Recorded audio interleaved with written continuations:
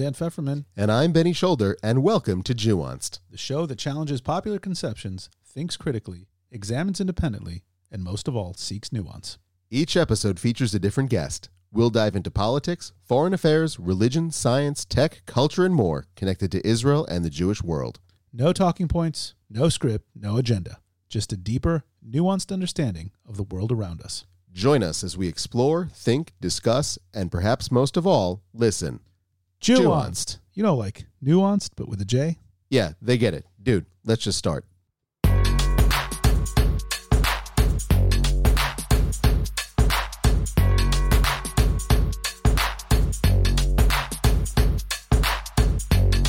Greetings out there in podcast land, and welcome to Jewonst, the show that brings you a nuanced exploration of Israel, the Jewish world, and beyond.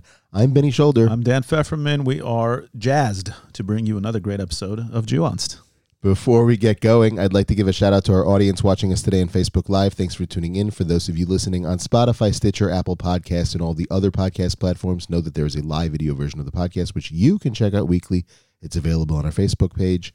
Check it out when we record, or watch all of our episodes on our YouTube channel, Jewonst Podcast, as well as our website, www.jewonst.com.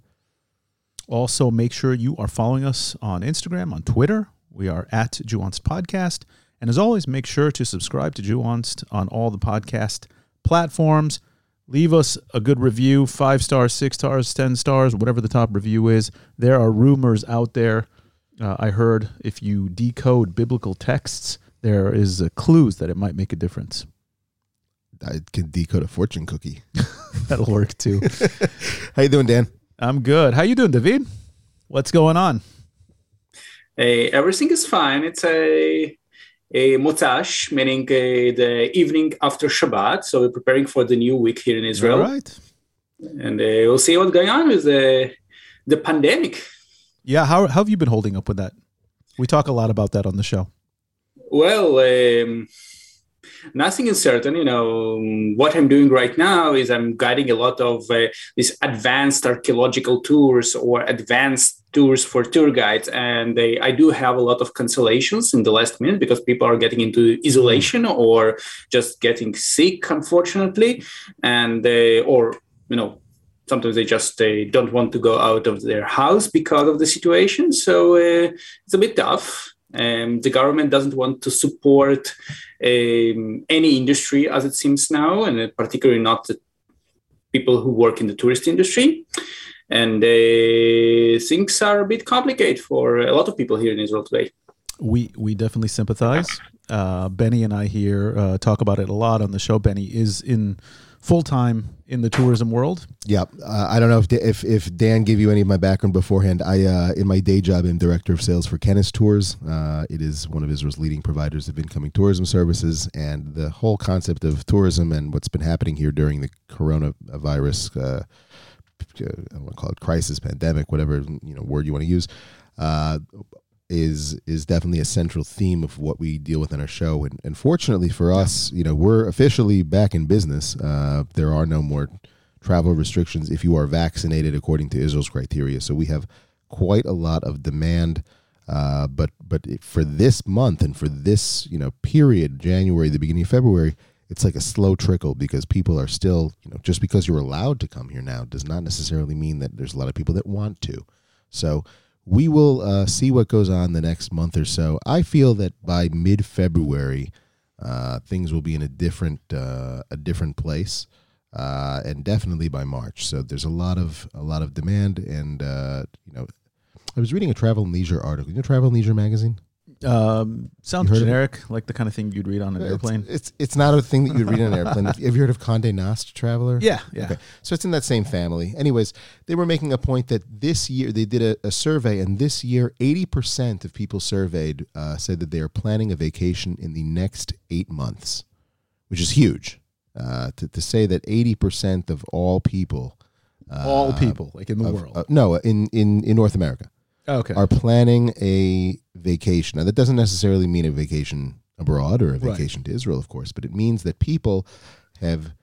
they want to travel. Yeah, people want to travel. People want to get out of the house. For sure. They want to go do something. So that is good. And another good thing for the industry is that they are willing, in that same survey, it was indicated that people are willing this year to spend a lot more than they would usually spend on a vacation. So if you're in the travel business, those are good things to hear. But in any event, we're doing these podcasts now, I think, on Saturday nights. They're working out nicely for us. Hey, why not? And, this Shabbat, I made I tried to go and have some fun out with my kids in nature, and it just dawned on me. This country is so small. It's like every single place was super packed. It is. It's super packed. And it's because it's been raining and very wintry. Right. Like everyone kind of had that urge to get out. Where do you live, by the way, David? Tel Aviv, center of Tel Aviv. Yeah. So you got kids? You got anything at home going on? Not a lot. Just went today out with my family to. Because we all come from the Russian background, so we have this habit of picking mushrooms in the wood. Mm. Yeah, we didn't find a lot, but we did find a lot of jeeps. Yeah, jeeps.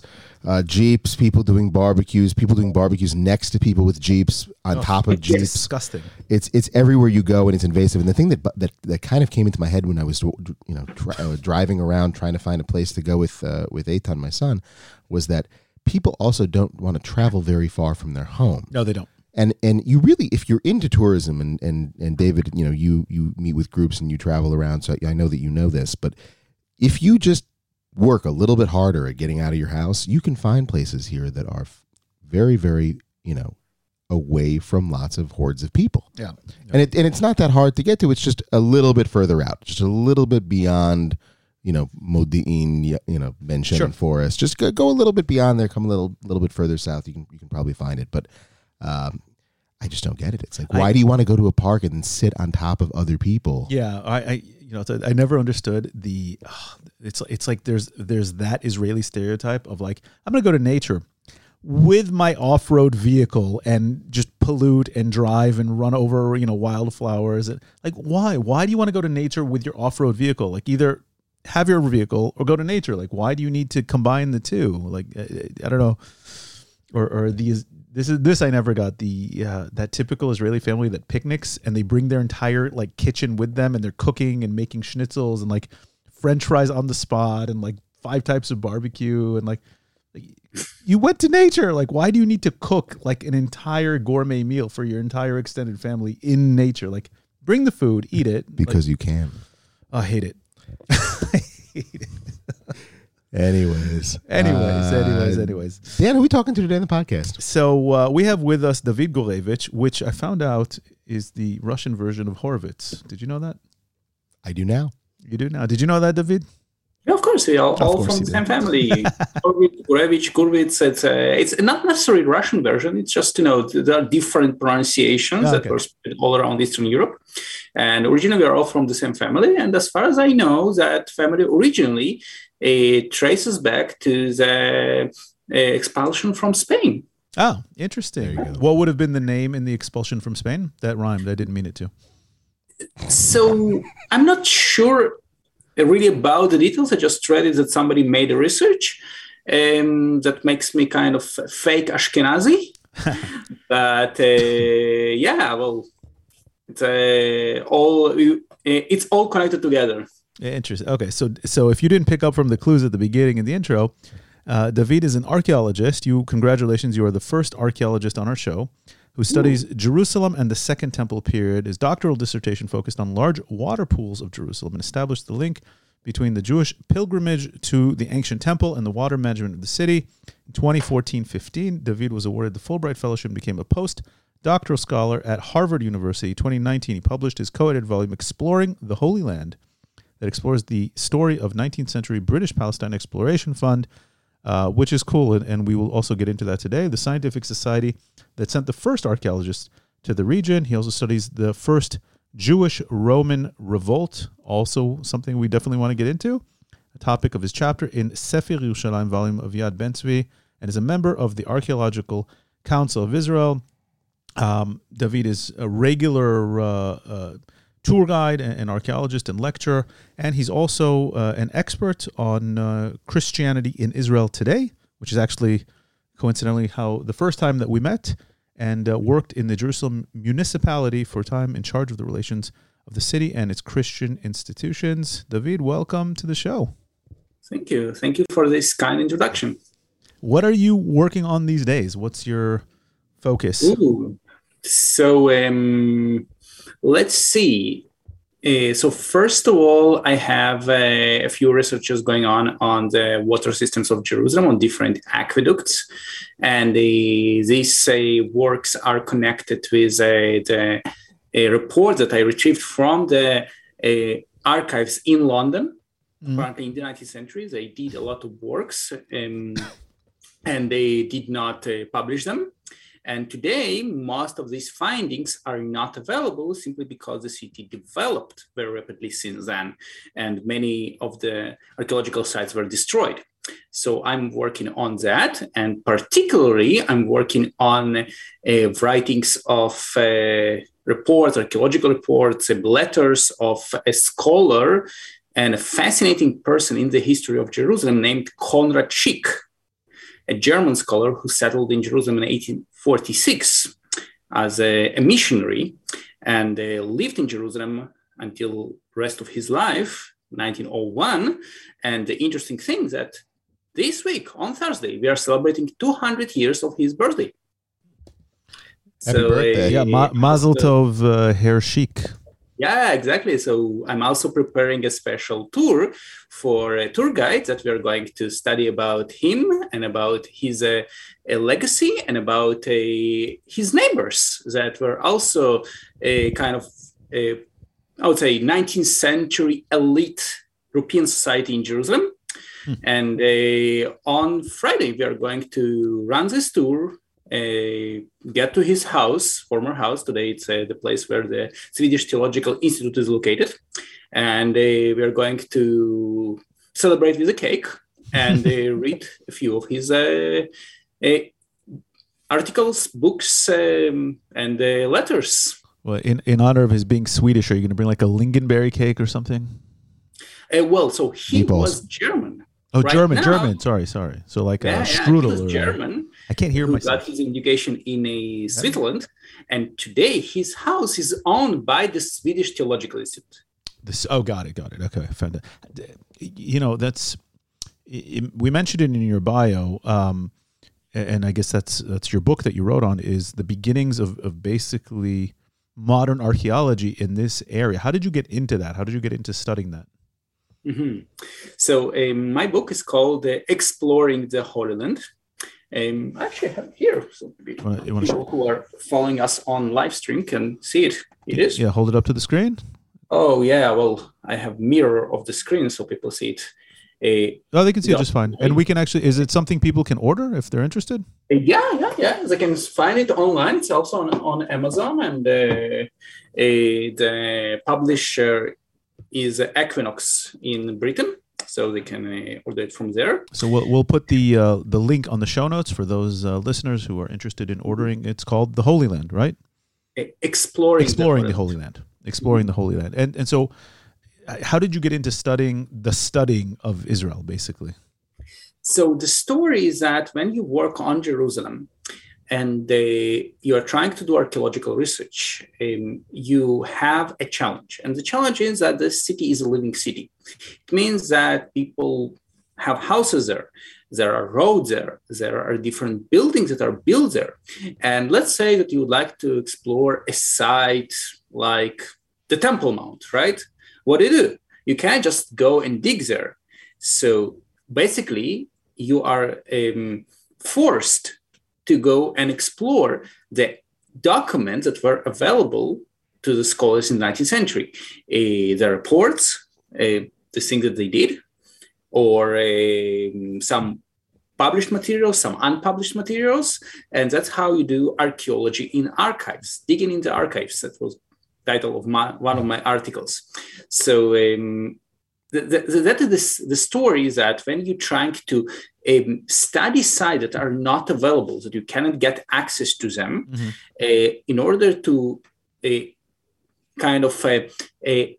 I would say, make the puzzle, you need to put together different pieces. The problem with this puzzle is that you have only about 30% of these pieces that are coming from modern archaeological works, the works that were done in the last decades.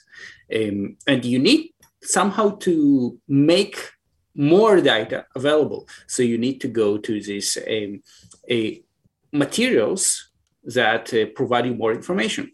And that's exactly what I did when I started to work on my dissertation, my PhD dissertation, which was about 10 years ago. Studied water pools, the big water pools of Jerusalem. And I found out that in order to get the information about the sites, I need to go to London, or I need to go to the archives of the IAA and to find the information from them. In that way, it's not so different, let's say, from some sort of an investigator working for, a police investigator or somebody in law enforcement trying to, or a lawyer trying to put together a case using all kinds of documents and information that would be available to the public, but just in very obscure locations that they have to sort of piece together a case. Let me ask you this.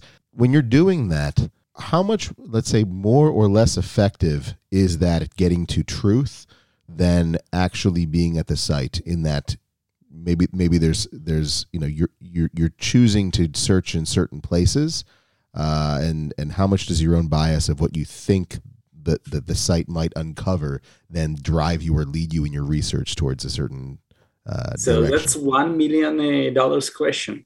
And you're very precise in the fact that archaeology is very similar to what the police detectives do.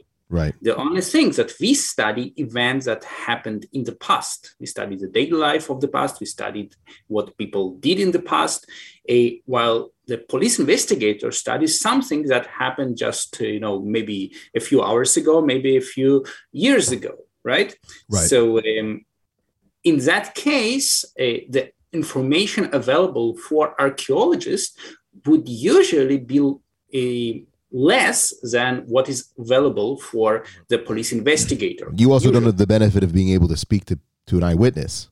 Excuse me? You also don't have the benefit of being able to speak to somebody who was actually there at the time.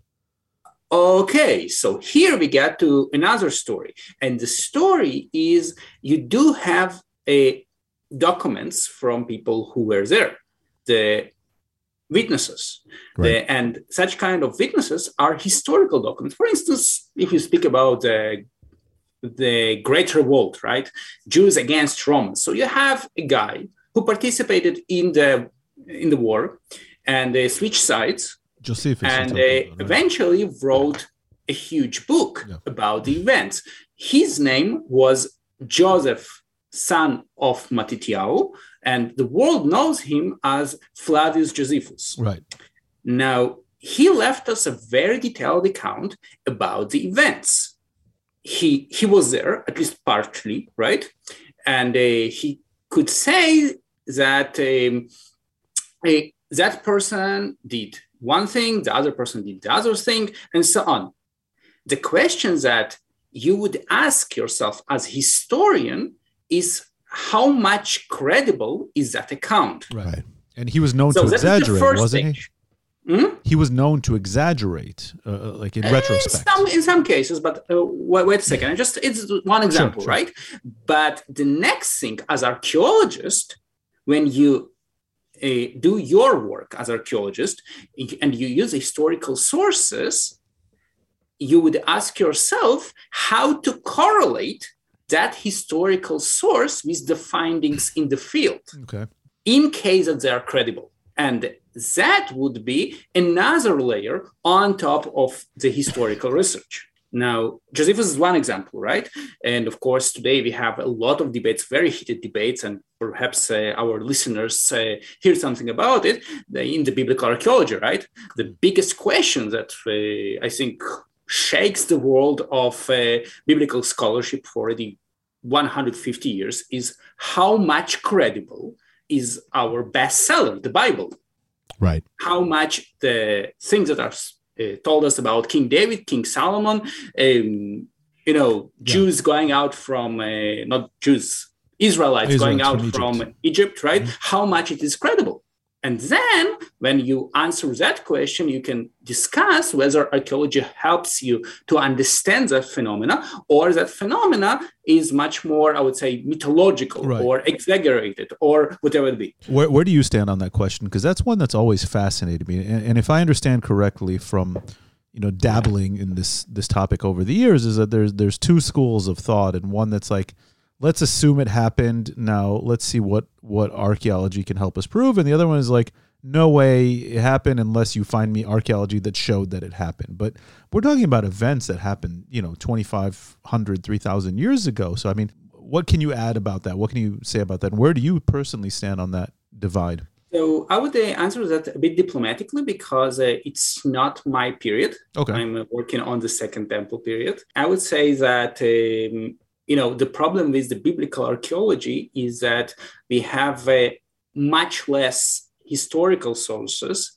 than we would need to. Mm-hmm. And for people like me that working on classics, on the classical periods, which is Hellenistic, Romans, we have a lot of sources. And usually the abundance of sources allows us to understand much better the event that happened, and also to understand certain findings.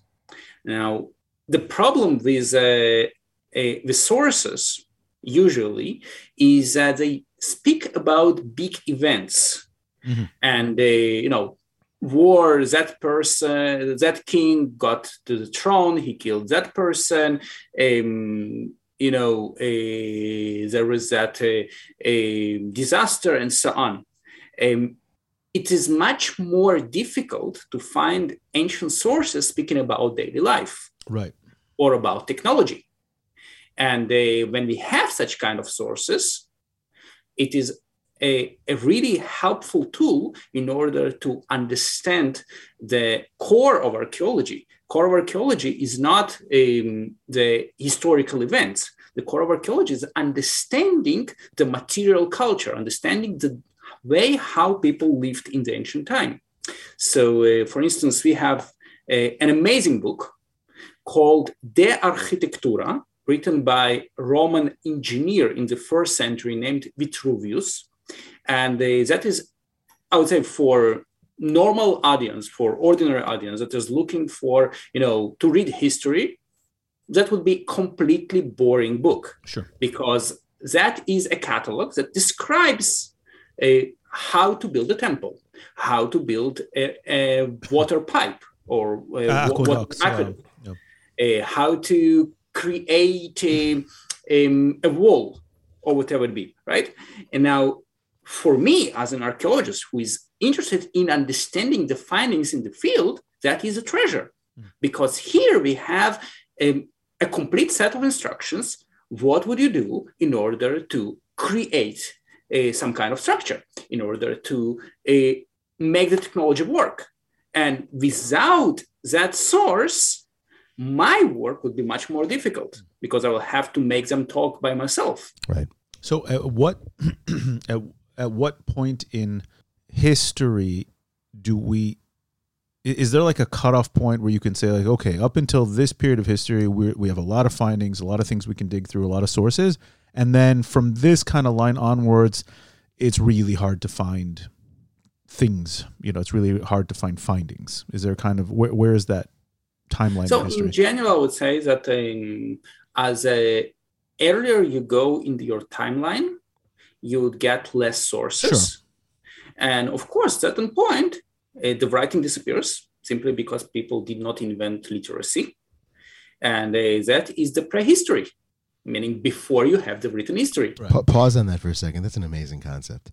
And I was thinking about this as you were answering this question, that there comes a point in time where the concept of writing doesn't exist. So, there's something that one day doesn't. It isn't a thing. The concept of thinking about your society doesn't exist, right? Or being able to encapsulate a thought and then right. distribute that to a mass amount of people. The concept of I would want to do that maybe isn't there. And then how language then appears, and then how that shapes the reality that we continue to exist in up until today, and it widens. And now we're getting into a digital age where just, it's like the massive dissemination of information at a rapid pace.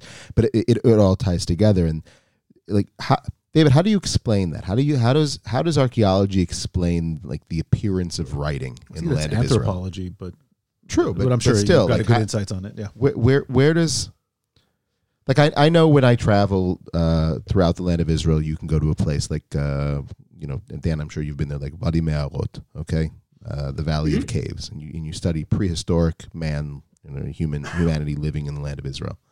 And they didn't have writing.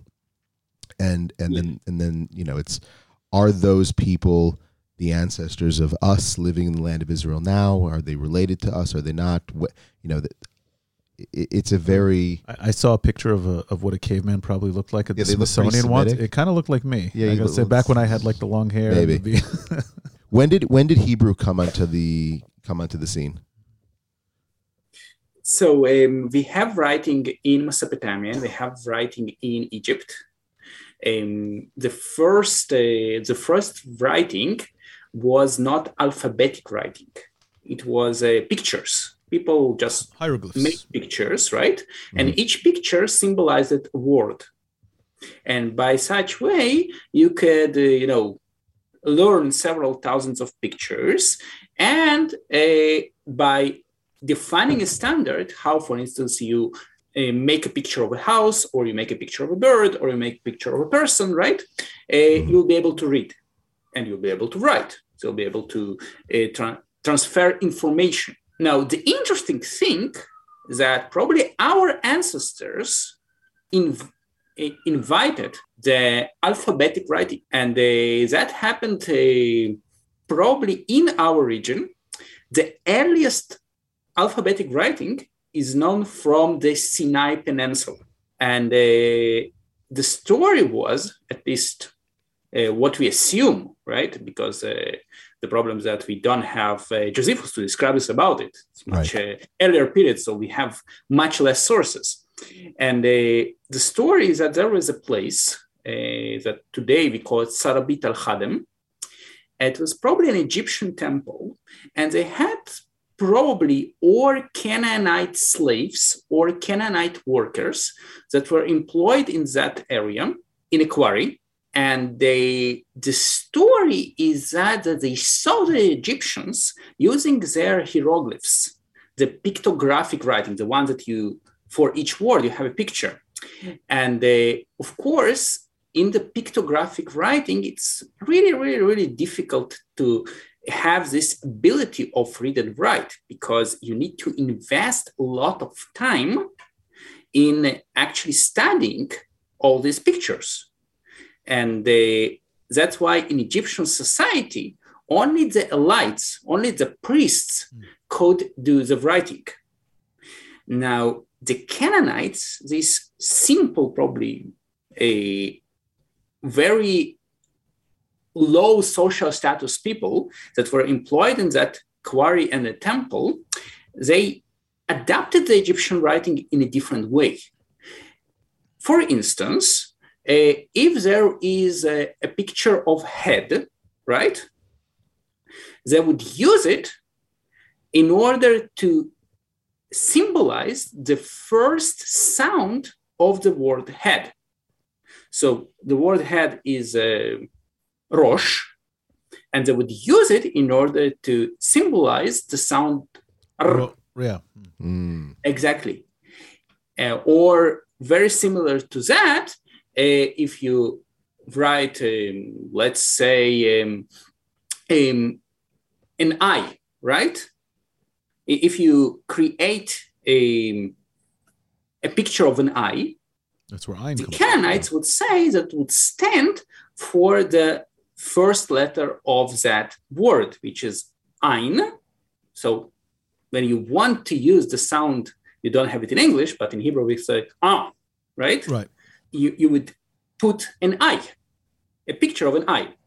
And by defining that each picture symbolizes not a word, but a sound, you can decrease the number of symbols you use in order to write. Yeah. So you can downgrade it to, let's say, 30 symbols, 25 symbols, and studying 20 or 30 symbols, that is a job that everyone can do. Right. You don't need to be a priest and dedicate your life in order to memorize all the symbols. I'm sure that this is a process that took place over time and many people contributed to it. But could you imagine if it was just one guy? 2 afternoons. Yeah, it was like one guy sitting there was like, holy shit. I bet there's a sketch on like Hayudim Baim, like I took Japanese for a while in high school, and in Japanese they use the Chinese characters, kanji, and there's literally thousands. There's like 4,000 of them. And I remember my teacher at one point told me they also have a phonetic alphabet. They actually have 2 phonetic alphabets, and then the character alphabet. And they said you need something around a high school education just to be able to read a newspaper in Japan. Because that's how long it takes to learn that many characters. Wow. To get to the level of over 1,000 characters. Is that when you stopped learning Japanese? I took 4 years of high school Japanese. Like, I took 4 years of high school Japanese, and I was quite good at it, but I didn't want to do anything with that beyond, and so I switched. When I switched to Arabic, I had just nothing to do with it, and you needed less letters. Almost everything. But I want to get back to something. At what point, and maybe it's with this period that you studied with the Palestine Exploration Fund, at what point did modern societies start approaching archaeology or just the concept of uncovering the past and trying to understand it in a scientific method? How new is that? Or is that something that societies have always done? The very concept of archaeology. I mean, were people in the Second Temple period, or were people in the Roman period trying to uncover what had happened 100 or 1,000 or 5,000 or 500 years earlier? Or is this a relatively new thing in human society? So I would say that a scientific approach to it, it's quite new. It's at least in our region, it's 19th century. And of course, there was a lot of interest in our region, and particularly in Jerusalem, because of the religion, because of the Bible. And a lot of different European nations sent their scholars in order to explore the antiquity of the Holy Land. And of course, it was all done in, I would say, kind of emphasis on, hey, we have the Bible, we have the core of our beliefs. Let's try to understand how much of what we believe is truth and how much of it is a myth. So who were the first people to start doing that? Excuse me? Who were the first people to start doing that in an organized manner? So I would say that in 19th century, you have a lot of, maybe even 18th century, you have a lot of biblical criticism that develops in Europe. And scholars start to look on the Bible as a historical source and say, hey, the same person who wrote Deuteronomy wrote also the Book of Kings, but or maybe the same group, but they did not write Leviticus. And the scholars started to discuss what were the reasons behind writing these sources. Now, when archaeology came to the picture in the 19th century, it was seen as kind of Judgment Day weapon in order to prove the Bible. What do you mean? What do you mean by that? It means that let's put it this way. While you discuss on biblical criticism, and you say, okay, we have the Book of Deuteronomy, and they have the book has several layers, and we can discuss regarding the wording of the text, what kind of words they use, what kind of I would say maybe sentences, how they form sentences, what does it point out on the dating of the text, and so on. Mm-hmm. But all that, as you can understand, is very theoretical. Now, the biggest change was in 1869, because in 1869, totally by accident, missionaries that was sent to Jordan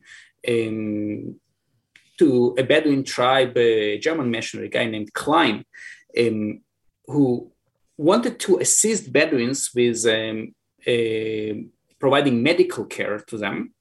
the Bedouins were very grateful to that person, and they showed him a huge stone with about 33, if I remember correctly, lines of biblical texts, or more correctly, not biblical texts, excuse me, of lines of ancient texts written in ancient Moabitic language, which is very similar to ancient Hebrew. Okay. And it correlates to the story told in Book of Kings about a Moabite king, Mesha, who made, I would say, a revolt against Israelite King Ahav or Omri, and the Omri dynasty. How did he know what he was looking at? Excuse me? How did he even know what he was looking at? Well, so he copied it. And when he brought the copy to Jerusalem, that was a big deal, because that was seen by everyone. The French scholars, the German scholars, the British scholars, as the proof that everybody was looking for the Bible. And of course, because in the 19th century, there was also a lot of politics all around who gets the most influence in Jerusalem, who gets the most influence in the Holy Land, who gets the most influential exploration of the Holy Land. There was a big deal to acquire that stone. Where was the stone found again? It was found in Transjordan, okay, today's Jordan, the Kingdom of Jordan, and it's called the Mesha Stele. People who are listening to this podcast and sitting in front of the computer, just Google it, Mesha Stele. Now, that was the first external inscription from the biblical times, meaning dating to the time of the 8th century, which was 8th, 9th century, BC. Which is generally First Temple period. You're talking BC, 8th century BC. Of course, Yeah, BC. Wait, let me just be clear on something. What they showed him was a primary source document that itself originated in that time period. It wasn't a religious book or something that was newer. It was in the Moabitic language. Right. It dated back to. Okay, I just wanted to be clear. Exactly. So this it was a stone that the Moabite king Mesha made a dedicatory inscription that he praises his god, Kamosh, for giving him victory in the battle. And on the way, the same Mesha mentions that he defeated the king of Israel. He mentions that there was a tribe named Gad that was in Transjordan. Which is what the Bible says. Yeah. Excuse me? Which is what the Bible says. Exactly. And pay attention, he even mentions in that inscription the temple for a deity named Yud Hey Vav Hey, which is the name of God in the Bible. Wow. Can we pull up a picture of this? Do you have one handy, or should we Google it? Let me see. Give me a second. I will try to find it in one of my presentations. So anyway, that was the biggest change in the approach of biblical archaeology to the field, because here you have something that you can hold, right? That you can touch and say, "Hey, this is an external source that testifies for the stories that is told in the Bible." That's mind-blowing. And how long did that stay important? Like how long between that discovery and the next big discoveries? Did that create like a gold rush of researchers? Exactly. Let me just 1 second. Let me just find the stone as you asked me. Yeah. Where is it now, by the way? Oh, so that is a quite big story. 1 second. Got it in my basement. Yeah, well, that is a really fascinating story, because the moment that scholars hear that there is such a thing, everybody wanted to get it. I'm surprised it's not in the British Museum together with half of the, well, you're very close. Okay, let me just share my presentation. 1 second. So people who are listening to us or watching us on Facebook Live will be able to see it. If you're watching, you'll be able to see it. If not, we will have it in the show notes for you to be able to. Okay, 1868. I was very close. So this is the stone, and that is the part of its translation. The story is that the moment that scholars heard about it, everybody wanted to get it. And there was kind of rush in order to acquire that stele. Bedouins were really upset.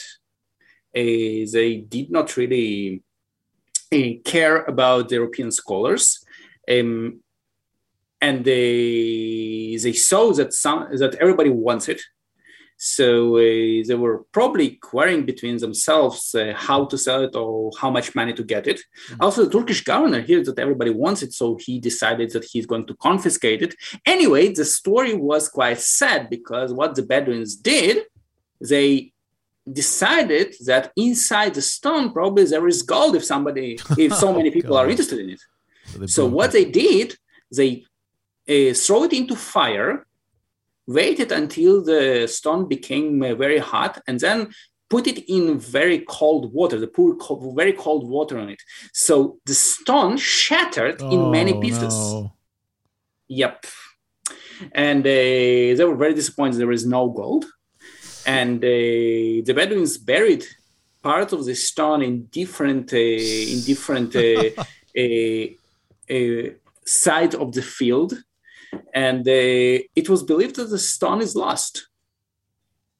Now, until there is one French scholar who at that time was a translator in the French consulate in Jerusalem. Later, he became a professor of Semitic languages in, I think, in Sorbonne.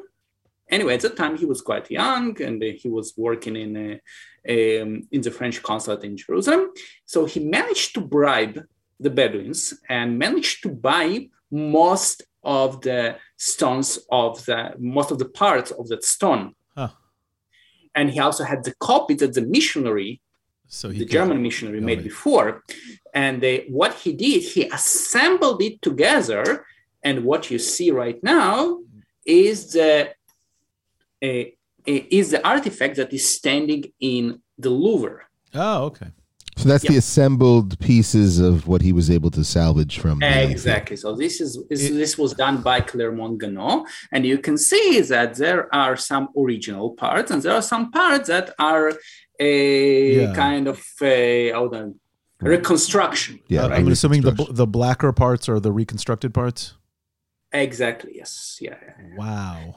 Now, is this the oldest piece of writing that exists in the world? Or? No. This is the oldest, as far as we know today. Well, maybe no, it's not the oldest, but that was the first discovery that correlates with the Bible. The first inscription that correlates with the Bible. The first outside verification of biblical text. Exactly. See, he says here, Omri was king of Israel and oppressed Moab during many days, and so on. And Chemosh was angry, his aggressions, and so on. And you can compare it to a second book of Kings, chapter 3. And it also mentions that Misha made revolt against the Israelites. So this actually brings up a really interesting point. And I think that we were talking about this before, which is to say that this person wrote this down in this stone. They found that there were important events in their society, in their times, in the life of this king or of this person that they wanted to write down. And they most likely had others because they knew how to write and they preserved their history. And in one form or another, it was given on to other generations or other people. But it was lost. It went into the ground, and the Bedouins brought it back up in the 19th century and showed it to this person, and then it was lost again, and now it's just sitting in the museum, and that's kind of the extent of it. Yet we have this other book, which is the Bible, and the Old Testament, and the New Testament, and one could, and you can correct me if I'm wrong, but you could make the argument, which is to say that was another book written by the people that were living here, of the history as it took place from the perspective of the people who wrote the book down. And for whatever reasons, it survived and like kind of exploded into being, like you said, the bestseller of all time. Which is to say that, like, there's always that phrase that, like, history is defined by the victors or something like that. And I don't know how much that applies to this, but that preservation of different histories and different events and the perspectives of those events as written down by whoever wrote it down did survive, whereas all of these other peoples around the land of Israel's did not. So what is... Are you trying to ask, like, if I'm trying to take your thought and take it a few steps forward, like, why isn't, half of humanity today worshiping the writings of the Moabites? Or is that like kind of where you're going with it? It's not exactly where I'm going with it, but it's a part of it. Like I would say that's like an ancillary question. The question, I guess, more is just like, what would be your perspective on what is the Bible in any sort of way more remarkable than other texts around it? That would have been of the same Eastern texts of the same period. Why did it survive, and why are we here talking about it and not something else? Well, so first of all, just to emphasize, the stone does not have the text of the Bible, right? Of course not. It's not the text of the Bible. It's a inscription that the Moabite king left that is correlated or talking about the same event as the Bible, right? Right. And that puts me to answer to your question, because let's look on it today in 2022, right? Let's say today we have these events with Russia and Ukraine, right? Mm-hmm. I guess that if you hear about these events from CNN, you get one side of the story or one story. And if you get to listen to the Russian channels, you get a completely different side of the story, right? Presumably. Exactly. So that's true that the text that you have in the New Testament tells you a certain story.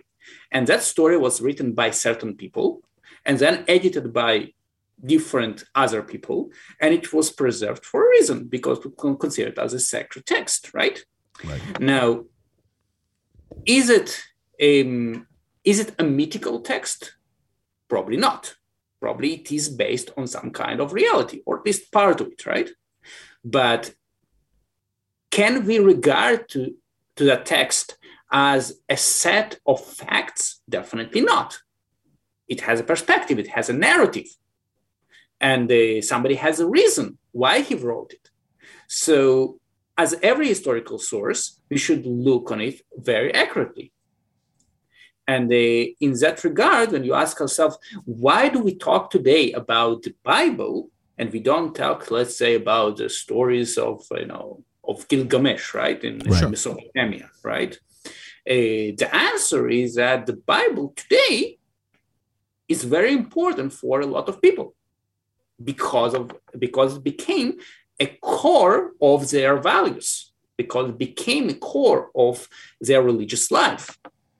That is the reason why we're talking about it. And we're not talking about Gilgamesh, who is a very interesting story by itself, but it's not really connected to anything that is relevant for a core values of us today, or I would say for daily life of people that cherish their spiritual life today in 2022.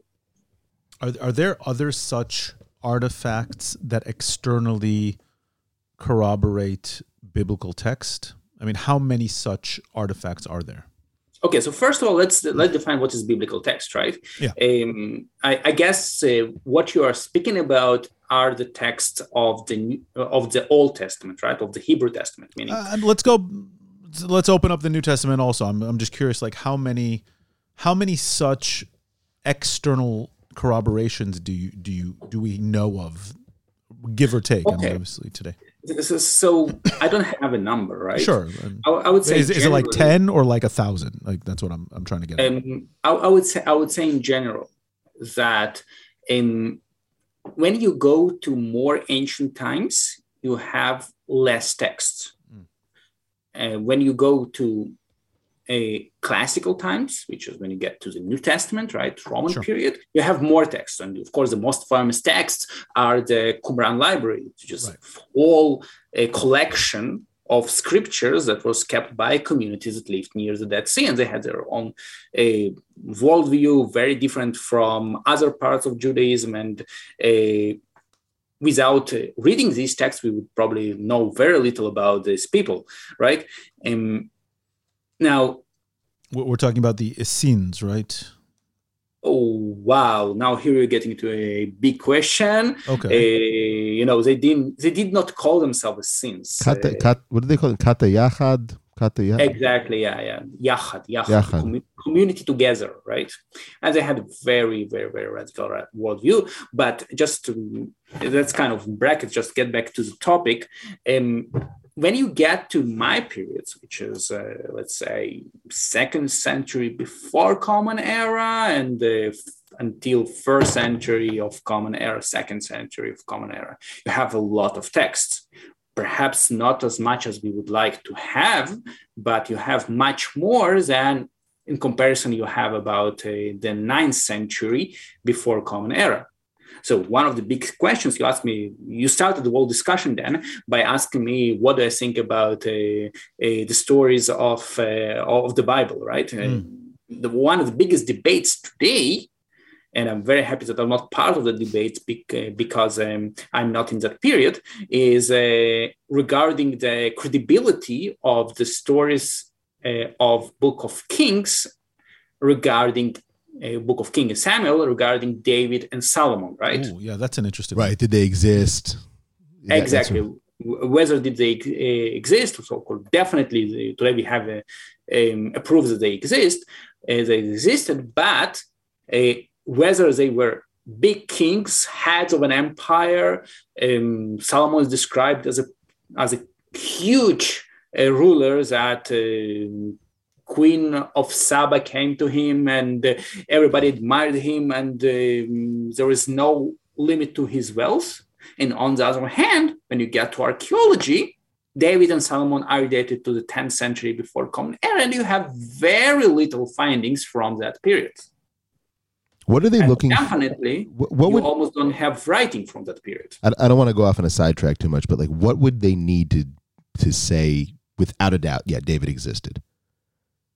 Like, so there was another inscription that was found in a Tel Dan in the north. It was found in secondary use, and that inscription, it dates about 150 years after David, but it mentions a king of House of David. So if 150 years after King David, somebody mentions House of David, it means that there was such kind of person. Have you ever read Malachim Gimel? I hear about it, but it's fiction. It's fiction. Yeah, of course it's fiction. But it's just it's the third book of Kings. It's a fictional book by Yochim Brandis. I read it, and it blew my mind to the possibility that it might be partially true. And I still can't, like, every time now I hear about David and Solomon, I can't get the concept out of my mind. We actually had the guy who translated into English on the show, if you remember, Dan Liebenson. Of course.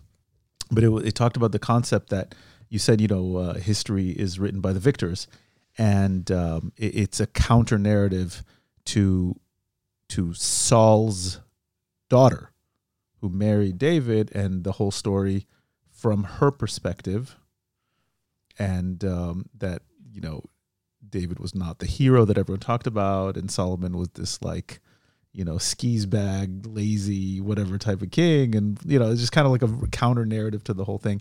And I'm certainly not well versed enough in those books of Tanakh to have any kind of formed opinion on it. But then the same thing you can apply to the things that I work on. Okay. For instance, the first Roman-Jewish war, you have Josephus, who writes from a certain point of view. The point of view that Josephus writes is that he is part of the imperial family, that he sits in Rome in the court of Vespasianus, Vespasian, and under his auspices, under the auspices of his son, later also Emperor Titus, and write the story of the Roman-Jewish War. So we have the story from that point of view. We don't have the story from the point of view of, let's say, John of Gishala or of Simon Bar Giora. Right. The leaders of the revolt. So we don't have any texts or anything about that time period from a Jewish perspective? We don't have an elaborative description. How strange is that we don't? Quite normal. It's actually abnormal that we have Josephus. It's abnormal that we have Josephus. Yeah, well, let's go 60 years after it, right? Okay. 60 years after it, there was a huge revolt. And we know that that revolt was much bigger than the first revolt. This is the Bar Kokhba rebellion? Bar Kokhba revolt, exactly. And there was no Josephus. There was no somebody as Josephus who would write the story of that revolt. So what we have about that revolt is a few paragraphs in Roman historians that wrote Roman historians a few decades or maybe centuries later. And that's it. Let me ask you this. Is it that we don't have it because it was never written or because it didn't survive? That's a great story. That's a great question. We don't have an answer. You can't know. How can you know? You couldn't know, but it's interesting to me because if you think about us, and I'm always trying to compare us to our ancient ancestors, we write down everything.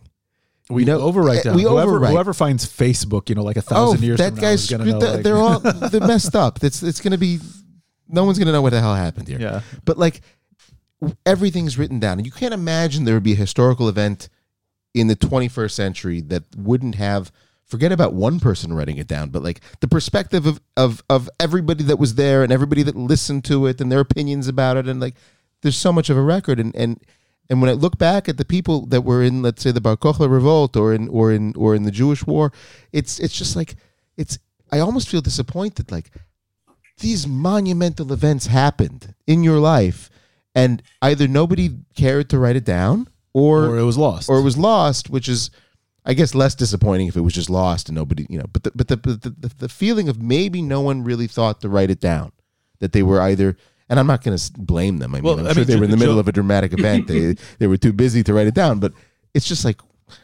wow, that's a bummer. Josephus wrote of his own initiative, or was he forced to write? Or why do you have a Josephus but you don't have other Josephus?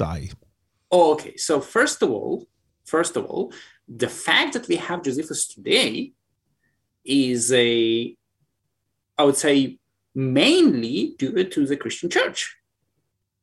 The Christian Church in the Middle Ages and in the Byzantine period wanted to preserve the writing of Josephus simply because it serves as a center narrative. Because that was the time that Jesus appeared. That was the time that was very important for the church fathers. And when Josephus writes about it, that was something that they would like to preserve, right?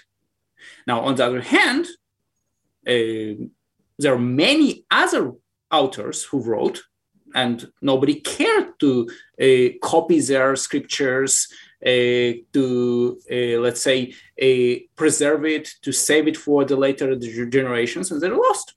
Or maybe it's locked in the secret archives of the Vatican because it contradicts the official narrative. Well, allow me not to comment on that. But together with the menorah, you actually touched a very interesting story. The story is that something that we do with students in introductory courses. There is an article named "The Legend of Emperor Kennedy," and it's an interesting, I would say, exercise that they do in an imaginary world that happens 1,000 years after our time, after a huge catastrophe, that they try to, on an academic conference, to put together the pieces of what really happened in our time with a person named Kennedy. by reconstructing that history based on a chapter in one book and what was that? And an episode in one series and a magazine that has nothing to do with politics. Right. And they put it all together. And that's quite funny how they managed to assemble it. And they don't really understand what was actually going on. Right. On how the Emperor Kennedy ruled a huge empire named America, or they kind of confused whether America and the United States is the same empire. So what we are doing right now is exactly what the historians are doing in their historical research. They're trying to put the pieces together. Yeah. And because we don't have a certain answer for many questions, a lot of it is based on scholarly speculations. Yeah, conjecture. I mean, what else can you do? Exactly. And that's why history and also archaeology is part of humanities and not of exact sciences. Sure. Because sometimes we don't have an exact answer. I got to ask you, I want to kind of take a dive into you studied the Jewish Roman revolt, right? I mean, that's part of your ear. Which one? Both of them or which one? So I focused on the first revolt, but also a bit on the second. The first one has to do with the destruction of the temple, correct? Exactly. Year 70. What, we have kind of something that both Benny and I enjoy doing with this platform and the show, especially when we have guests like yourself who are historians, archaeologists, academics in that sense, is try to understand the myth versus the reality. Can you take us a little bit into, for example, that I say episode, but it's really one of the most seminal moments in all of Jewish history, the destruction of the temple, and the revolt against the Romans. How do we approach it today from a modern Jewish religious cultural perspective versus, kind of what are some of the things in historical research that don't line up with what we think of today? Wow. Yeah. Wow. That's a huge question. we like small, easy questions here. But I mean, I don't know if you have like a few things that stand out that said, here in Israel or here, Jews around the world believe ABC, the revolt was because of this and that and this, but in actuality, we know that whatever. I think there is one motive that we can apply to the events of year 70 of the destruction of the temple, destruction of Jerusalem. We can apply it also today to modern Israel. And I think that motive is that Jews believe that we are kind of the most important part of the world and everything should happen here and everything what happens in the world is around us. And we still do. And the truth is that that's not the case. Probably not today and definitely not in the past. Although with the amount of news coverage and how many, news channels have full-time people here, maybe you could make that argument at least today that it's the case. Well, I do a few lecturing opportunities, and I have a lecture on Roman politics behind the scenes of destruction of Jerusalem. Okay, I'm curious about this. Yeah, so the story is that destruction of Jerusalem was not, I would say, the biggest aim of the Roman Empire. And when you look on the revolt, you look on the events that brought to the destruction, you see that Romans don't really care about that province called Judea. It's kind of a remote area. It's far away from Rome. It's a big, excuse me for my language, pain in the ass that Jews are revolting there, but it's not the main concern of the emperor. What would have been the main concerns at that time? What would have been the top, 3-4 things that actually concerned the Roman Empire at the time? Well, so year 66, when the revolt starts, right? that is the time that you have Emperor Nero, who, is considered as a kind of a mad emperor. At least he goes out of his mind during the next years. Then, year 69, you have in Rome what we call the Year of Four Emperors, when Nero was put down from his throne, and a few generals tried to get on top of the throne in Rome and become emperors. And the most important value for Romans was the stability. The stability was in danger. And Romans did not, at that point in year 69, they did not really care about that remote province called Judea that revolted. It was not the main concern. Why? I guess my next question is, I don't know if you finished your thought, but my next question is, so why did, from a Roman perspective or from a historical perspective, what brought about the revolt? What brought the revolt, or what brought to the crash of the revolt? Both. Not the same thing. Both. Okay, so when we get to the revolt, there were a few events that happened that deteriorated the relations between Romans and Jews, and Jews and non-Jewish population here in the land of Israel. And we should get back to the story of King Herod, that was very influential king, very influential Jewish king that ruled the country.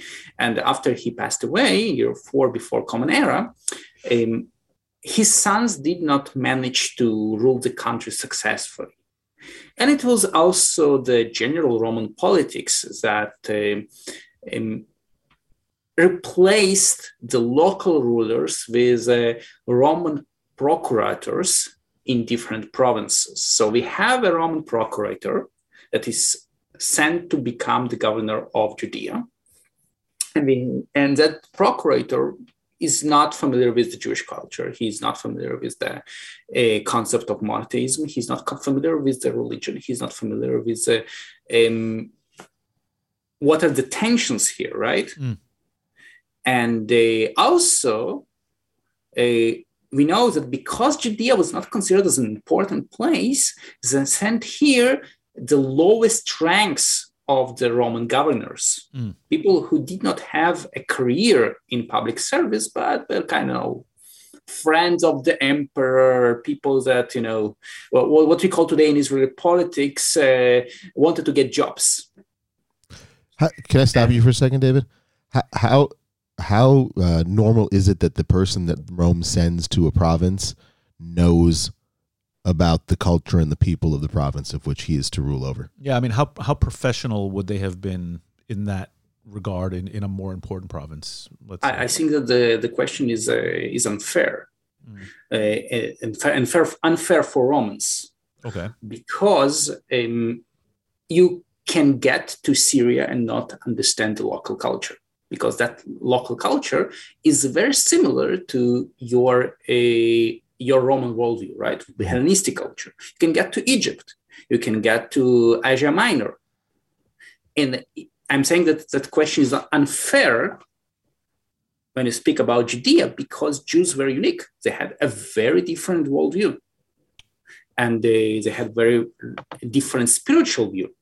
It would have been that unique in that landscape of that time period? Exactly. Really? Okay. Very unique. And the Romans did not understand that there was a problem.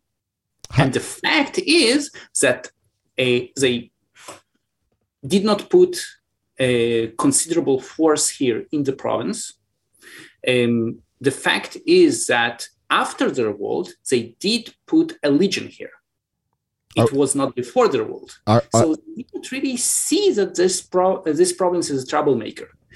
And they were quite surprised when the event deteriorated. I have to ask, because you said that the Jews were very unique in the, from the viewpoint of the civilizations surrounding us, the cultures surrounding us.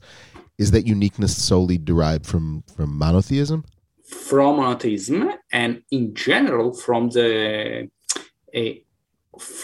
everything that when you speak about Judaism or Judaisms at that time, you should speak about plural Judaism,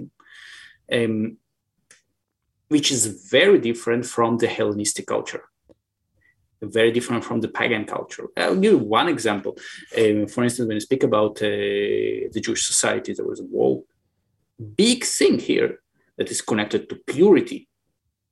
Is something that is very, very, very different from what people would do in Rome, right?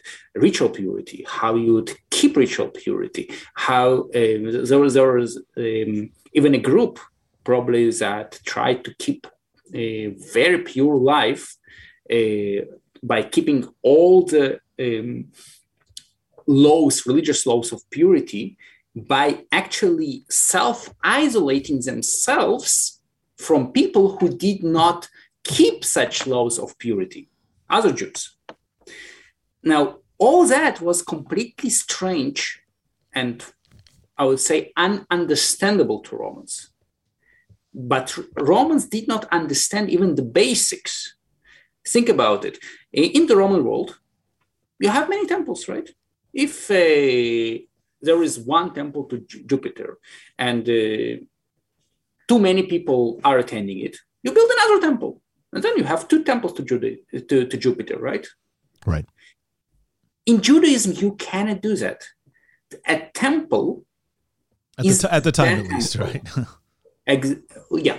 But when I say temple, right, very different from the synagogue of today, right? Sure. Temple is the place of sacrifice. The place where you have the Shekhinah, right, the heavenly presence of God, right? And that can be, officially at least, only in one place, in Jerusalem, on the Temple Mount, on that particular place that halakha, the religious law, defines that the temple should stand up to I would say, a meter, right? That is something that you don't have, that concept you don't have in a Roman world. And you also have the pilgrimage, people going from all around the Roman Empire. By the way, not only Roman Empire, Jewish people going from Babylon, going from Egypt, from all areas where you have Jewish diaspora for pilgrimage to Jerusalem. That kind of concept you don't have almost in the pagan world. There's no concept of one specific place that is holier than other places in the pagan world? Of a single place, yes. You don't have such thing. For instance, in Roman religion, the Capitolium is a very important place, right? Because that is kind of the most important temple in Rome. The whole historical narrative of Roman society is connected to it, right? But it's not a single temple. You can have many other temples also to the gods that are represented in Capitolium. In Jewish world, you have only one temple. So if you are in, let's say, in Rome, you cannot have a temple there. If you are in Babylon, you cannot have a temple there. Did that bother the Romans? Yes, in some way. So, for instance, very interesting, very interesting source speaking about a Jewish pilgrimage is a Roman orator and the former consul and senator named Cicero. And what was his name? Cicero. Cicero. Would that be in English Cicero? Yes, the same but one?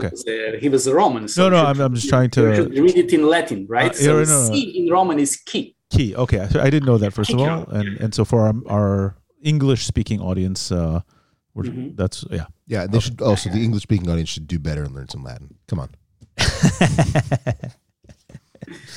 So Cicero has he wrote his speeches, and that's how we have a lot of information about his clients that he represented. He was also an advocate, right? Okay. And he tried to defend his clients.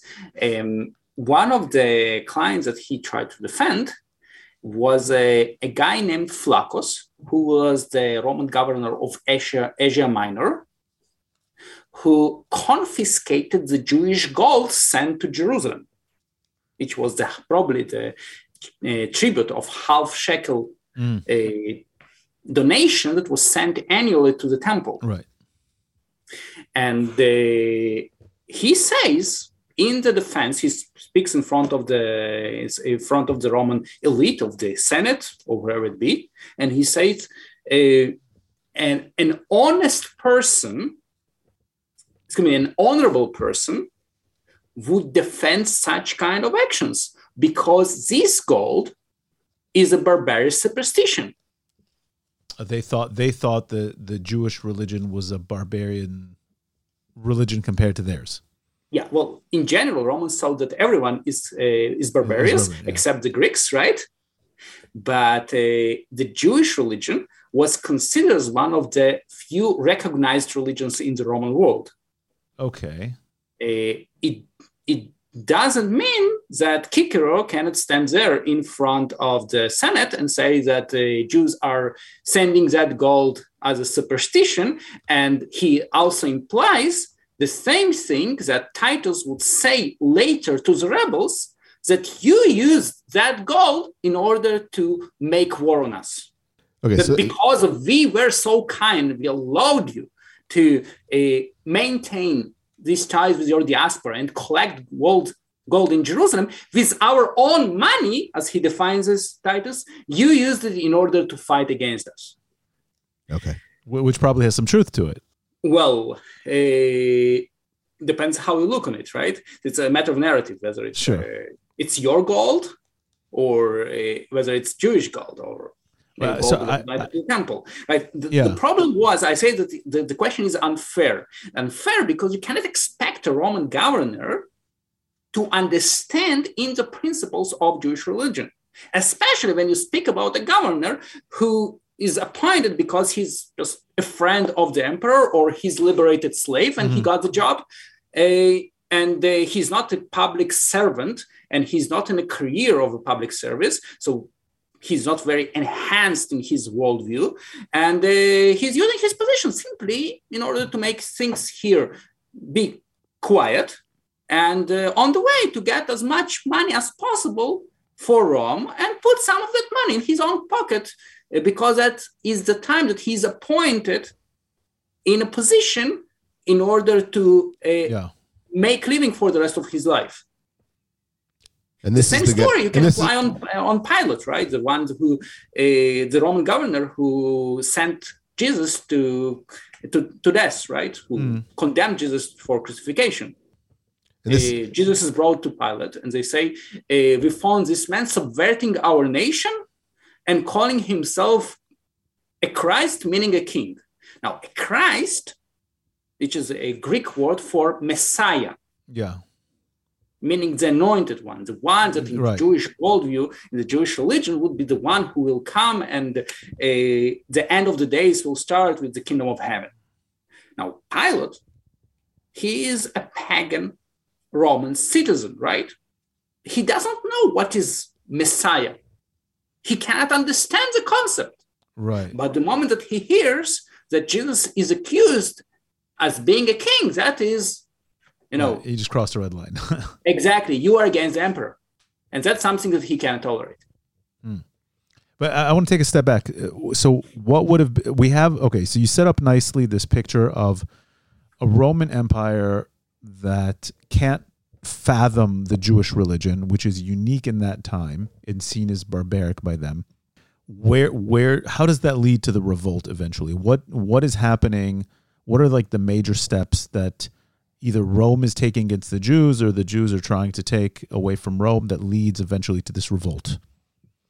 So you should look on the events here from the local perspective. And again, I'm emphasizing it because it was not the main concern of the emperor, right? The emperor was busy with a lot of other things. He was much more interested in Roman politics or what is going in provinces like Gaul, right?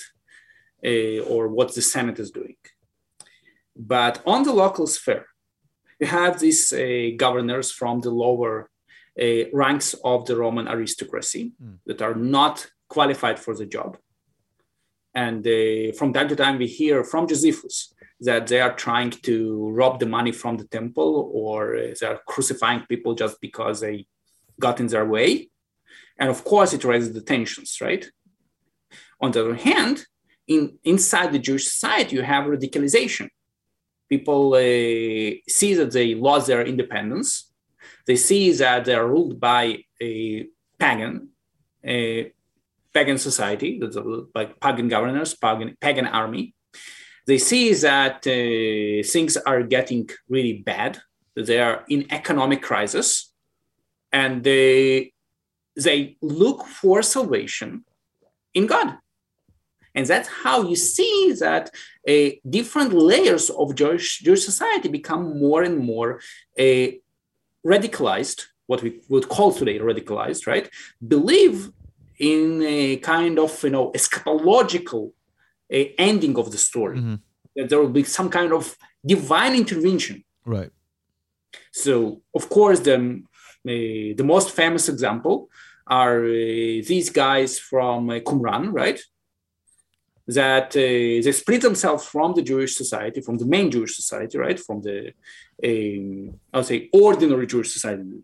And they go to the desert, even before the Romans, right? They do it during the Hasmonean time, during the independence, because they didn't agree with the Jewish elite at the time. And they believe that at certain time, because they are right and everybody is wrong, there is going to be a big war, that they call it the war between sons of light and sons of darkness. Of course, themselves, they see sons of light. Naturally. Everybody else... Games of Thrones. Yeah. And everybody else would be sons of darkness. Of course. Now, that war is very bad for the sons of darkness, because they're all going to be exterminated. Naturally. Has there been any kind of like, anytime you have these kind of narratives about like light and darkness in this, has anyone been like, we're the sons of darkness and we're going to take on those sons of light and we're going to like, no. Has there been ever that kind of counter, spin on that? Like people claiming to be, the dark side or whatever? Well, the motive of light, that is something that is very common. Sure. No, I just gave a talk on Hanukkah to a community in Canada through Zoom, and because it's dark there so much of the winter that they just want anything with light involved. so it was connected between it was the time between Hanukkah and Christmas, and what I try to do in my talk is to emphasize the motive of light and darkness of both of these historical holidays, right? Hanukkah is considered as the time of light, right? Sure.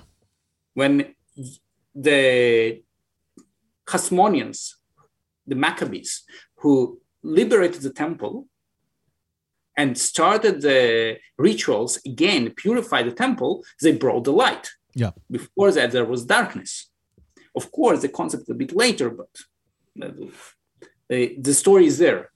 Now, when you look on the Christian perception of Christmas, right? Mm-hmm. When Jesus is born, he's seen as the light of the world. When the Magi are coming to Jerusalem, Matthew 2 and Luke 2, right? They see the light. They see the stars that lead them. And you can see it in the Christian art, that they depict the nativity scene, and you can see that the baby, Jesus, is shining. He is the light of the world. So the concept is the same.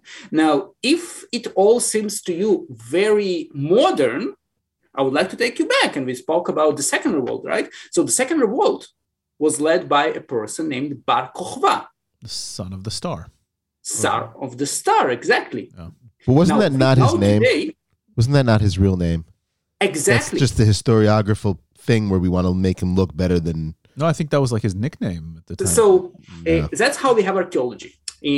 Archaeologists did find his letters. Some of them were found in Judean caves in the desert, right? Some of them were found in Herodium.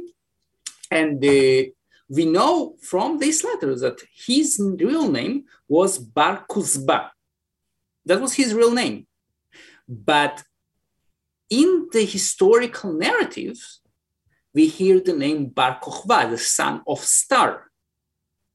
And there is even a testimony in the biblical, in the rabbinical literature, that it says that Rabbi Akiva, the religious leader of the revolt, after he declared that the leader of the revolt is the Messiah, he named him Bar Kochva.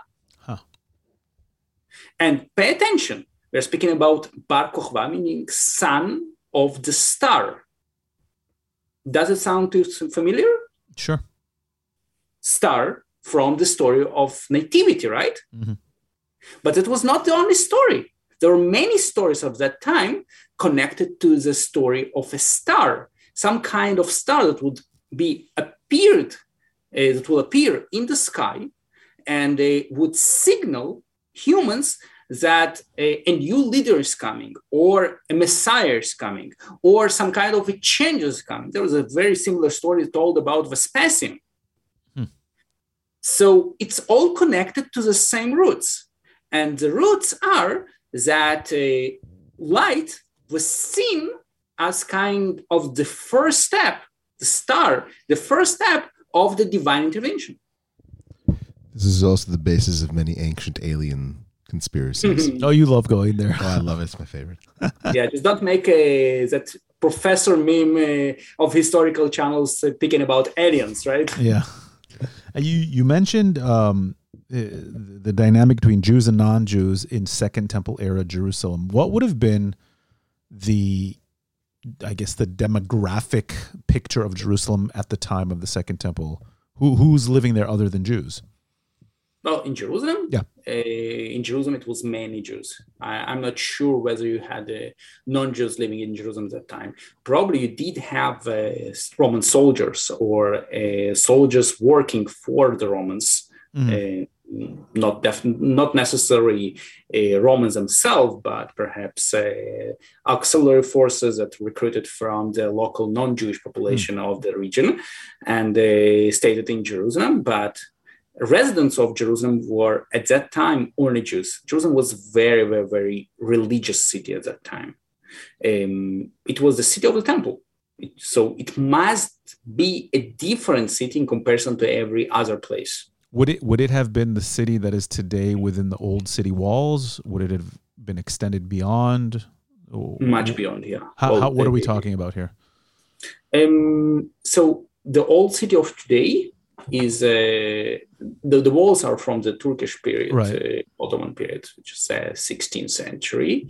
But during the time of the Second Temple, I would say not the whole Second Temple, because it's quite a long period, but just before Romans destroyed Jerusalem in year 70, Jerusalem was probably at least 2 times bigger than the territory of today's old city. 2 times bigger. So like what neighborhoods are we talking about that would have been included in Jerusalem of that time? Wow. So it's, first of all, it's debatable, right? Sure. And it's very difficult to picture it without showing the map.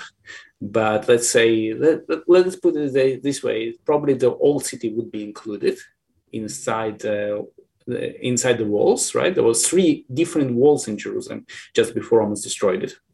In the south, probably the area of Mount Zion would be included, and the city of David would be included. In the north, that's a bit debatable. Some scholars believe that it was up to the Damascus Gate, right, which is today's line of the Turkish wall. Others would say that Jerusalem was bigger and that the line would be around the area of today's. If you're familiar with Garden Tomb, right? Sure. And Mea Shearim, the beginning of Mea Shearim, there are remains of a wall that was discovered there Lippas, Koenig, and Meyer. But there are debates about it in deification. Some people say, so some scholars believe that, including myself, that it's not really the wall of Jerusalem. How did the size of Second Temple era Jerusalem compare to other cities in the Roman Empire at that time? Also population, if you can, like, what kind of population? Okay, so let's start with population. Population is difficult. It's a difficult thing in archaeology. Of course, if you go to the historical sources, you have figures, but these figures are completely incredible, right? We spoke earlier that Josephus exaggerated, right? So this is probably the most known example of how Josephus exaggerated figures. He claims that in Jerusalem during the Roman siege, there were about 1 million people. No, can't be. That's impossible. That's simply impossible. And we think that he exaggerated simply in order to make things much more interesting for the Roman reader. Because if we are speaking about much smaller city, the Roman reader will say, "Hey, where is the story?" He wanted to sell books. Why do I care? Right? Yeah. He was trying to get it made into a Netflix series. Well, indeed, he wrote a script. That's exactly what he did. Oh yeah. Yeah. Well, so sorry for destroying the how we call it in English. In Hebrew, we call it parot doshot, right? Well, how would you translate it to English? I have no idea. Taboos, not taboos. Not taboos. Say conceptions, right? Yeah. Popular conceptions. Yeah. Yeah. So, for instance, the speeches that you have in Josephus, right? The famous speech that every birthright group hears on Masada, where Elazar, son of Yair, right? The commander of the fortress convinces everyone to commit suicide, right? Right. There is no way that Josephus could get the original speech. Because everyone died. Of course. Yeah. And Josephus at that time wasn't wrong. So what he did, he probably put in his mouth what he would have said. Exactly. And that was kind of a common practice among ancient historians. So Josephus was not different in that way. Interesting. We would say that Elazar's speech represents the spirit of what was said there, right? If there was anything said at all. Probably, yeah. By the way, there are two speeches, right? Two speeches of Elazar and Josephus. Right. But, and the same actually regarding the speech of Titus or any other characters that you can see there, right? But the story, as a whole story, is kind of, I would say, representing the events from certain perception. But we have nothing from Jewish writing about those events in that period. That's what I'm saying. I know it can't be. Like, I mean, it's not the first time I've heard this. It's hard to believe. So you have rabbinical literature. Rabbinical literature is not a book of history, right? Right. It's a halacha book. Sure. Not books, right? Books. You're talking about the Mishnah, the beginning of the Mishnah. Mishnah and Tosefta, and later you have Talmud, which is later, right? Which is much later in Babylon, right? Yeah, Babylon. You have also the local Talmud, which is Jerusalem Talmud, right. Tiberias, but centuries later. But you don't have a person who would be as Josephus, whose aim was to elaborate the events. You do have rabbis who try to explain or even debate various religious questions, and on the way they bring in their arguments certain events that happen, but they did not sit down and describe the exact timeline of the events. That was not their purpose. Do you find that strange? No. Why would you find it strange? Because it's one of the most seminal moments in Jewish history when the temple is destroyed and everything is shifting over into rabbinic Judaism. But that's what we make of the event now. When it was happening at that time, it may have been felt then as a seminal event to the people living there, but it may not have been To put in other words, it may very well be that after 2,000 years, we've put this thing on a major pedestal. Well, what does the expert say? So I would say that in general, historiography, right, is not something that rabbis would do. That's not their purpose, right? And again, we have the source that we have. Back then, would the Jews have considered, especially the Jews of Judea, but would they have considered it such a seminal moment in Jewish existence as we look back on it today? Of course, definitely. So in comparison to that, right, you do have a historiography of the Hasmonean revolt, right? You have the first book of Maccabees and second book of Maccabees. One was written by people who lived in the land of Israel. The other one was written for the community in Egypt, right? And you do have historical account, but again, that historical account is, I would say, it's not elaborative as much as Josephus describes. So it's not it's not written in the same way as Josephus. And I again take you forward to the second revolt that we don't have any accounts at all. We have just a few paragraphs of Cassius Dio, and we have a few other paragraphs in other ancient authors, and we are very much walking in the darkness. So without archaeology, we would know very little about the second revolt. Today, due to archaeology, because we do have findings, we do have excavations, we do find the remains of people who hid in the caves. We find remains of rebels in Herodium. We find rebels in Batir, the place where the Beitar fortress was. I saw, by the way, you posted on your Facebook page that you just did a tour of the Herodian and different facts. Yeah, I have a tour of Herodium that I developed it's called the Game of Thrones of Herod the Great. Right? Yeah. I have to say, I've never been there. Awesome. So you're welcome. This Friday? Friday? No, not Friday. It's going to be Tuesday. This Tuesday at 10 o'clock. You can find it on my Facebook page and just get listed, and it's in Hebrew. Anyway, so back to the story. Today, because we have artifacts, because we have excavations, because we understand the story in spatial relation, right? We can conclude that the second revolt was much bigger than the first revolt. But not written about. It doesn't get played that way. Exactly, because we did not have a big book written about it. So several decades ago, or maybe even several years ago, people would speak about the first revolt as the Great Revolt. But today we know that the second revolt was much bigger in scale and was much more disastrous in its results. When you say in scale, what are we talking about? What is the scale of the first one? What is the scale of the second one? I mean that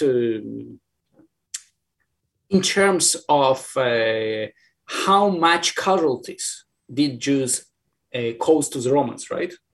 That we destroyed we destroyed much more. Not we. We, you and us. The three of Jews us. in the second century, led by Bar Kokhba, destroyed much more Roman force and caused a real danger to the Roman peace in comparison to the, I would say, a modest uprising that was during the first Roman-Jewish war. And yet the first one warranted the destruction of the temple, or going back to what we were saying, that the Romans didn't really know or bother to care. They're like, okay, let's just destroy this thing that they think is important. Or did the Romans realize what it is they were destroying? The Romans probably realized. Probably that was part of their policy. But on the other hand, they started to talk about it when we got to this topic. when I give my talks about Roman politics, you see that the destruction of the temple, destruction of Jerusalem, was actually a need of the new dynasty that was established by Vespasian in order to get legitimacy in the Roman society. He needed a victory in order to show it to the Roman people. So we were kind of in the middle. The story of Jerusalem is much less the story of Jerusalem rather than the political needs of the new dynasty that started from the war. So what happens to the population living in Jerusalem after the destruction of Jerusalem? Do they stay? Are they? I mean, there's kind of a popular narrative that after the destruction of Jerusalem in the year 70, the Jews were taken into exile and brought to different places in the Roman Empire, or left and moved to the Galilee, or there was some sort of a population migration of some kind, forced or otherwise, that took place. Is that an accurate account of what happened, or is it more organic than that, taking place over a longer period of time and as a result of economics and resources? I think it's very oversimplifying it. Yeah. So definitely there were a lot of people who were sold to slavery, right? Right. And many people perished. We do have actually archaeological evidence for Jewish slaves in Italy. Near Naples. Near Naples. But sorry, just a quick backstep. What would have been the general population of Judea at that time period? I didn't answer your question about the population of Jerusalem, right? Yeah. So I say that Josephus claims 1 million, which is unreasonable. Today, archaeological estimations are about, pay attention, 25,000 people. In Jerusalem. Jerusalem. And in all of Israel or Judea or whatever it would have been called, do we know? That's very difficult to answer. I would say that something between several 100,000 to 1 million. Okay, so out of all this population, how many are killed, sold into slavery in this first uprising? We cannot answer that. You don't know. We can't answer that. It's something that's simply impossible by the tools that we have. But you would say, I would say one thing, that in the First Revolt, you have a lot of people who were killed, but Jews are still the dominant population of the Holy Land. After the Second Revolt, Jews became a minority in the Holy Land. Interesting. Who takes their place? Well, it's not who takes this place. There are always people who live here who are not Jews. Right, but who becomes the majority is my question. So you have a huge population of a non-Jews, Greek-speaking population, different citizens of polis, of city-states, right? Or Roman colonies later. For instance, Caesarea, for instance, after the Second Revolt, Romans established a colony on top of Jerusalem. So you have all these people who are speaking Greek, or Roman soldiers that finished their army service and got land to settle after their army service. And you also have a big population of Samaritans. Okay. Do you mainly in Samaria, but not only. Do you want to explain what that is for our listeners? Who are Samaritans? Yes. Well, Samaritans are a group that has a religious worldview very similar to Judaism, but different in one key point. They believe that a place where the temple should stand and the place that God chooses is not the Temple Mount in Jerusalem, but Mount Gerizim near Nablus.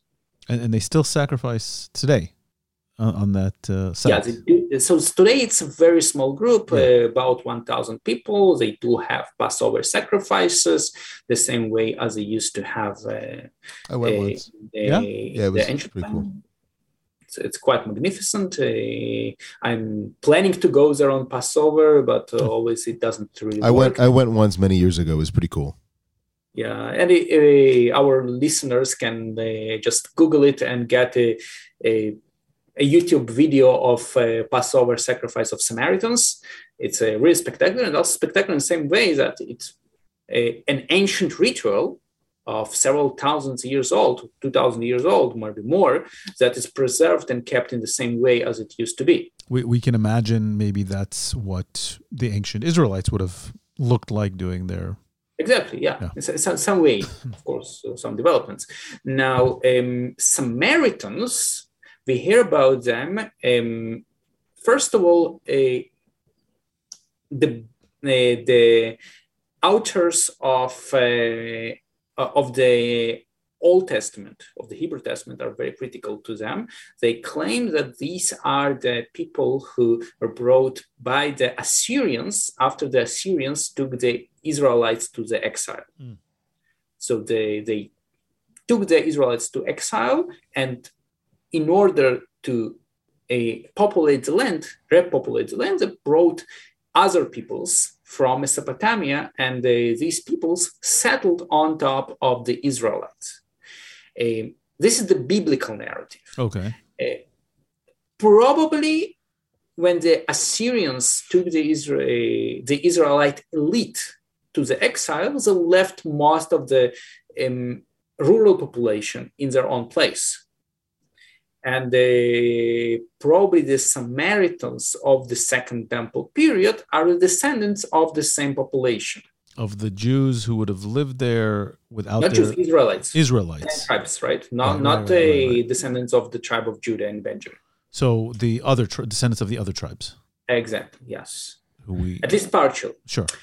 Now, the hostilities between Jews and Samaritans started probably somewhere around the 3rd century before Common Era. So there was always some kind of competition between Jews and Samaritans regarding the who is right, who is wrong, where the temple should be, and so on. But we see that the biggest split was around 3rd century and 2nd century before Common Era.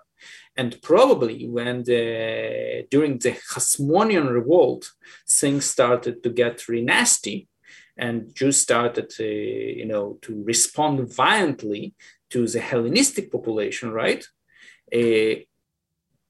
The violence was applied also against Samaritans. Okay. And according to historical sources, Hasmonean dynasty destroyed their temple. The Samaritan temple. Exactly. Huh. Is there? And that was the time when these two groups actually split completely. And from that time, we see that they consider themselves not as part of one people, but different peoples. Is there anyone? This is like something that always fascinates me is the split between the different tribes and what happened to them. And we're the Jews, the descendants of the Judeans, Judah and Benjamin, and some of the Cohens and Levites. But like the whole question of what happened to the other tribes, and certainly back then, what happened at that time period as the United Kingdom fell apart. Who might be an interesting Brexit? Huh? Brexit. Who is? Do you know of United Kingdom fell apart? Do you know of any scholars who like that's their time period that they look at of when the different tribes were still in their place and the different dynamics between the tribes? Yeah, sure, of course. That's a lot of people who work on Iron Age. That is their specialization, and of course, there are a lot of debates about it. Between the Tel Aviv School of Archaeology that are more minimalistic, and the agenda that is set by people like Professor Israel Finkelstein and Professor Oded Lifshitz, and Professor David Ussishkin, who basically say that, well, David and Solomon were not so important, and Judah was much less important than the Kingdom of Israel. On the other hand, you have people, archaeologists from other schools of archaeology, and mainly led by archaeologists from a Hebrew university, who say, well, we cannot disregard completely the narrative of the Book of Kings and the Book of Samuel, that we can't say that it's all a myth.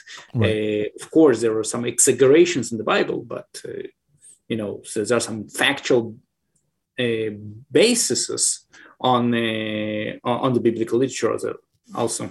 We'd be happy to help you if you could help us connect to some of these scholars. I'd love to dive into this. It's always whether you want minimalists or maximalists. So let me ask you a question, and I'll kind of tie this to some modern Jerusalem politics. It's famously noted that you cannot do any sort of archaeological excavations on the Temple Mount today. And the reasons, of course, are self-explanatory to people who are educated into the geopolitics of Jerusalem and of the land of Israel. And then, of course, there's the incident where the Waqf threw a bunch of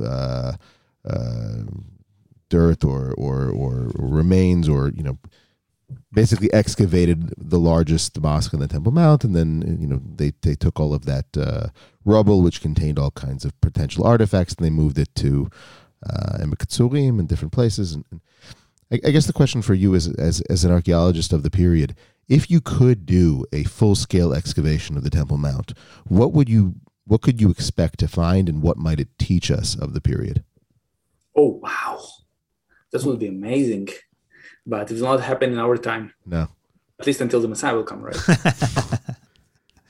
And so on my professional tours, when I have tour guides and students that I show them around and we discuss Temple Mount from an archaeological point of view, we do try to find several hints that we have on the surface that can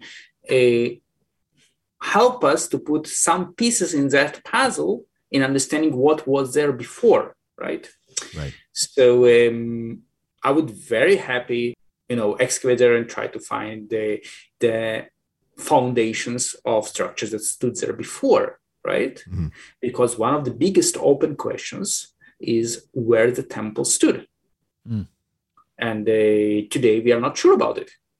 So if we would have excavation, we'll be able to understand better how the things look like. Now, the temple and the Temple Mount are, I would say, unique example in I'm not sure even how to define it, in world archaeology, in world heritage, that we know that it is absolutely important. We know we have detailed descriptions of the structures that stood on top. We have it from Josephus, because he describes a lot of events that happen in the temple, and he also gives us a very detailed description of the temple. It's his Jewish War, Book 5, as kind of introduction to the battle. So the Roman audience will understand where the battles are happening. But we also have halachic literature, rabbinic literature, for instance, Tractat Midot, just dimensions, that describes us the different structures that stood on top, the buildings, the courtyards, the sacrificial altar, the gates, the stairs, everything, because the dimensions are important also from halachic perspective. When they are going to rebuild the temple, according to the worldview of the authors of Mishnah, they will need to know what were the exact dimensions. So we have some kind of a very weird document, which is a report of engineer, you may say, that went down and measured the structures, theoretically, right? Because probably it was written after the destruction, so the engineer couldn't do it. And it was preserved because it is very important from halachic perspective, from religious perspective.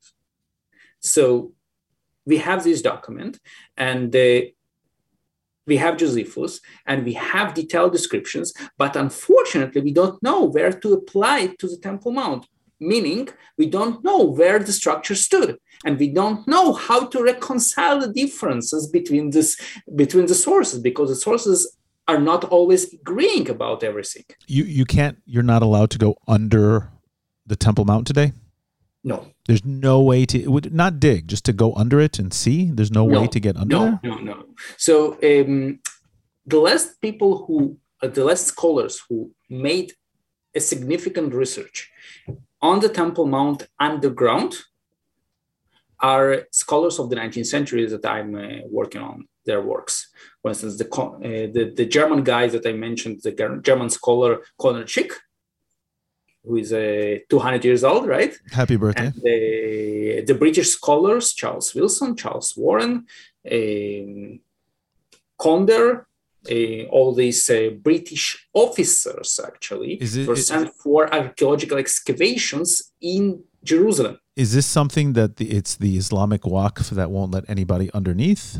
Exactly. Yeah, because of the political. Not even to look. Not even to look. Not to dig. Just to look. Yes. There's great political upheaval every time there's even, any sort of engineering that has to take place, even from a pure safety perspective. If you have to fix a stone, if you have to build an access point to the Temple Mount. I remember, and David, you can sort of shed light on this. I mean, the whole thing with the Mughrabi Bridge of trying to create an actual structure that would bring people to the top of the Temple Mount from the Western Wall Plaza is deeply contentious in the Muslim world. Of what are the Jews' true intentions of what are they doing with the Temple Mount, and this is ongoing. Yes, so the Mughrabi Gate is actually outside. The story is about the structures outside the gate, outside the Temple Mount, right? And still, it makes a lot of tension. And since year 2000, nobody who is not Muslim is even not allowed inside the structures on top of this Temple Mount. Meaning, when I go and I take my students or I take the tour guides on professional tours, we just tour around. We cannot enter the Al-Aqsa Mosque. We cannot enter the Dome of the Rock. I went in the year 2000, and I remember going in. So I guess I must have been. So before year 2000, or maybe 90. You would get on top. You would buy a ticket from the back. Or maybe 98. I was there. I was there either 98 or 2000, but I remember going in. So it's all your fault. It's all my fault. I'm very sorry. I'm very sorry. Well, I was there actually in 2011 by special permit that a few scholars got and a few experts got, but it was really unusual. Fascinating. Yeah. Fascinating. So what we have is actually the different records from the 19th century, and that is what we are working on. For instance, last week, there was an amazing opportunity to see a model that Konrad Schick made of the Temple Mount for the Ottoman authorities in 1873. And he made a very precise model that recorded the way how the Temple Mount looked like. The Ottomans presented it in their expo. There was an expo in Vienna, and they presented in their own part, showing Jerusalem. And Konrad Schick was sent in order to document the Temple Mount, and he made the model very, very precise, including the underground underground chambers. So if you look on the model, you can take out different structures from the top and look what is there under them. Quite amazing. I'm gonna look that up because that was going to be my next question. And I know your time is running short, and we need to wrap up here. I've always just been curious, what's under there, and I don't know. I hope in still while you're in your career and in our lifetimes, we can Yeah, so what I'm doing with these tours, when we go on the Temple Mount, I take the information from the 19th century, the drawings, the paintings that we have of different tunnels, and the books that we have that were written based on the archival materials from the 19th century, and we try to understand what is there under our feet. Fascinating. David, if people want to follow you, if people want to invite you to lecture, if people want to do tours of Jerusalem with you, how can they contact you? How can they find you? Oh, wow. So that would be a great pleasure.